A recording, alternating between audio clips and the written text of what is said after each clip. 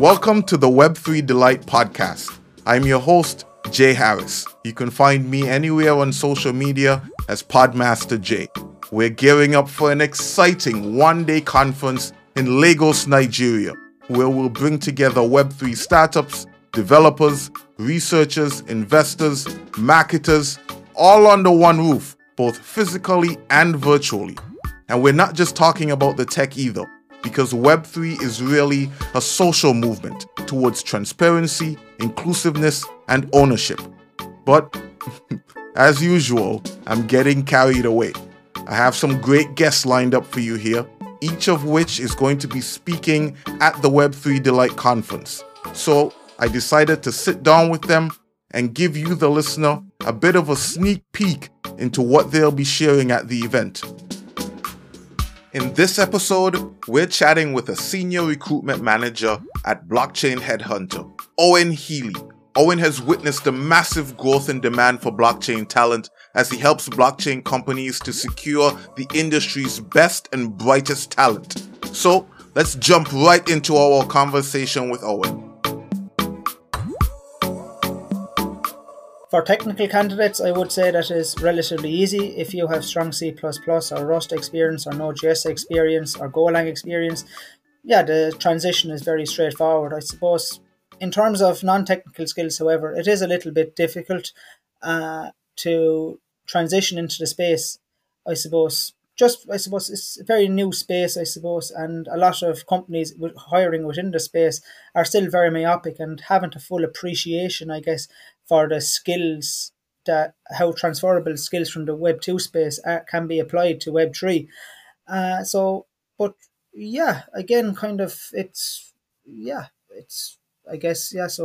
Obviously getting a lot of people asking me how to join. And so I suppose the first tip I always say is LinkedIn. Build your social profile as best you possibly can. Constantly produce engaging content. Show a proof of interest. There's a lot of free online resources out there. And yes, I suppose we're seeing a huge shift. I suppose there's a lot of people out of college mad to get into the space, and even senior executives at major FAANG companies looking to get into the space. So again, this is the 90s internet. There's no question about that. I love that comparison to the 90s internet. Tell me though, so you mentioned something that I think a lot of people are interested in.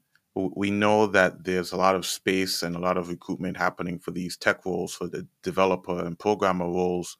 But what type of non-tech roles are companies looking for? Is it like project management, account management?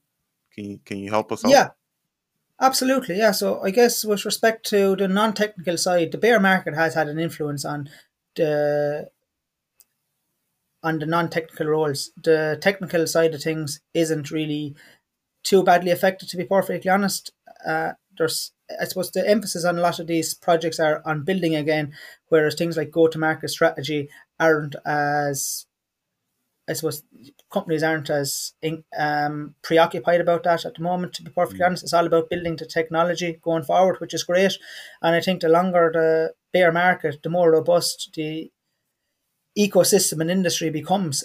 But I guess with respect to the non-technical side, we recruit across various different spaces: product, marketing, business development, community, developer relations, human resources. We have a wide spectrum of roles, but there's no doubt about it, I suppose, that the non-technical space has been affected.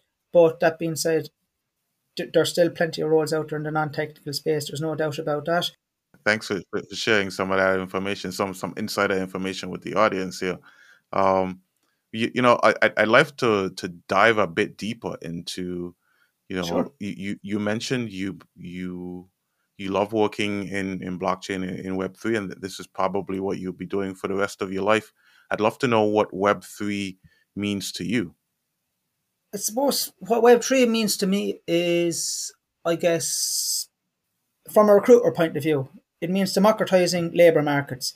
And that's why I'm really looking forward to participating in this conference, the first of its kind in Lagos, because I suppose it's all about proof of work in terms of talent.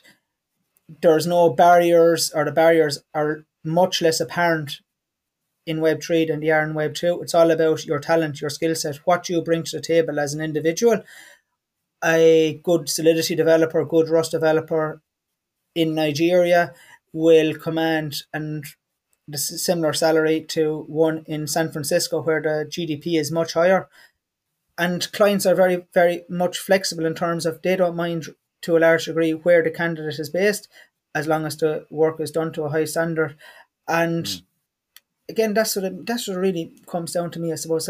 Democratizing labour markets, and it's all about, yeah, I suppose it's really embracing remote work and creating, I suppose, fairness across the globe in terms of what your skill set is effectively. So again, I suppose there are geographical boundaries preventing someone from earning a high salary have been crushed by the Web3 movement. And I think it's accelerating whilst obviously Web2 companies are working towards remote first environments as well. There is no doubt about it that Web3 is accelerating and pioneering in that respect.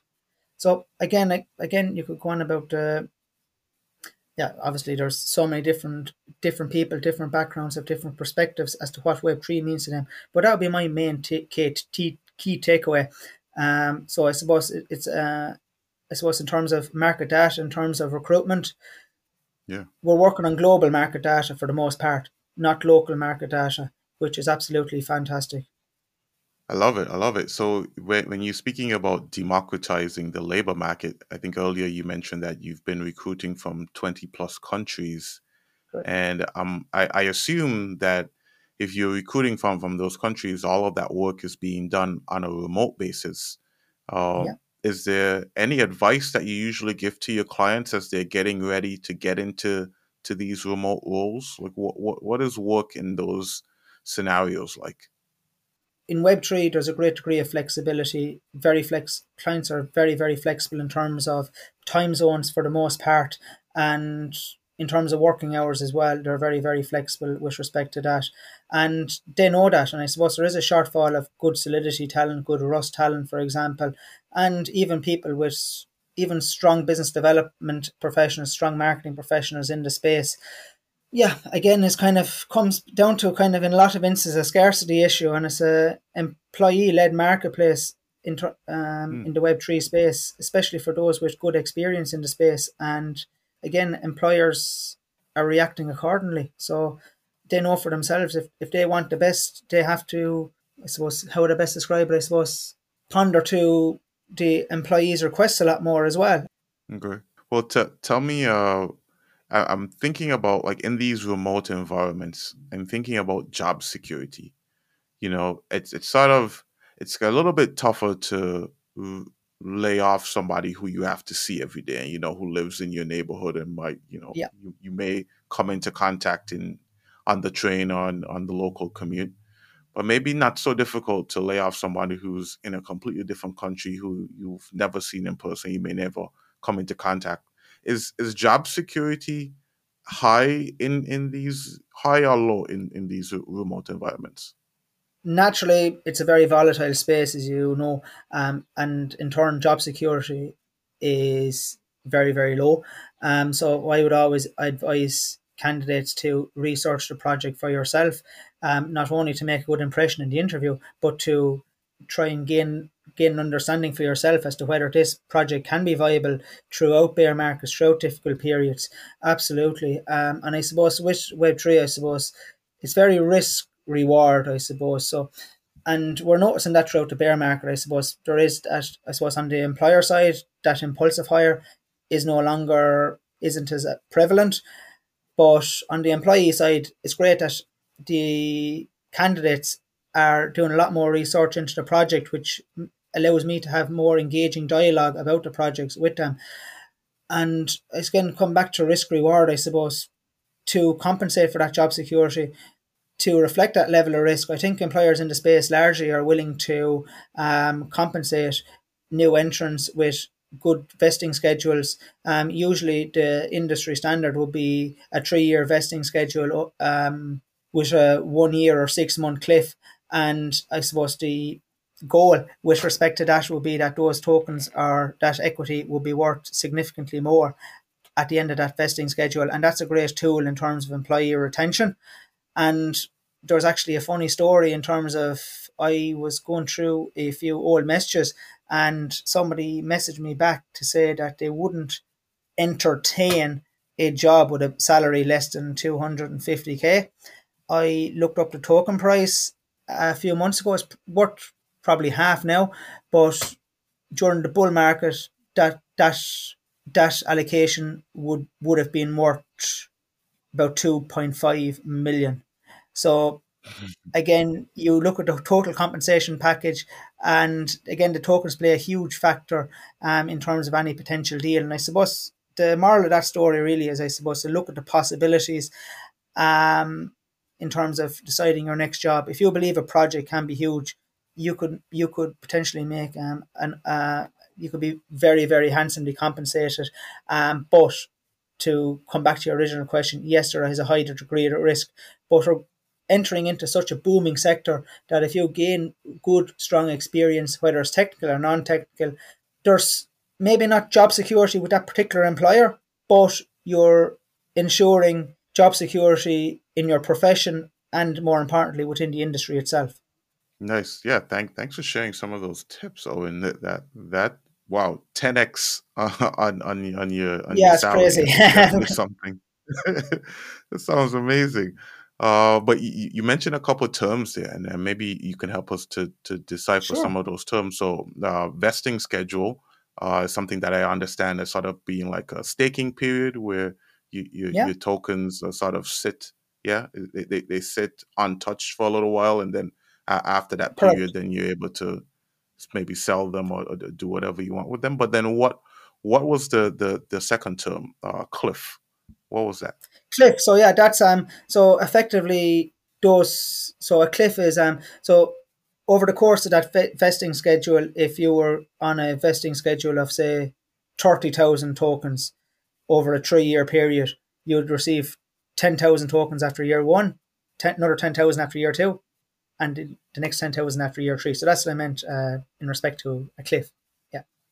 Oh, you mean in terms of it Yeah. just stops? Yeah. Okay.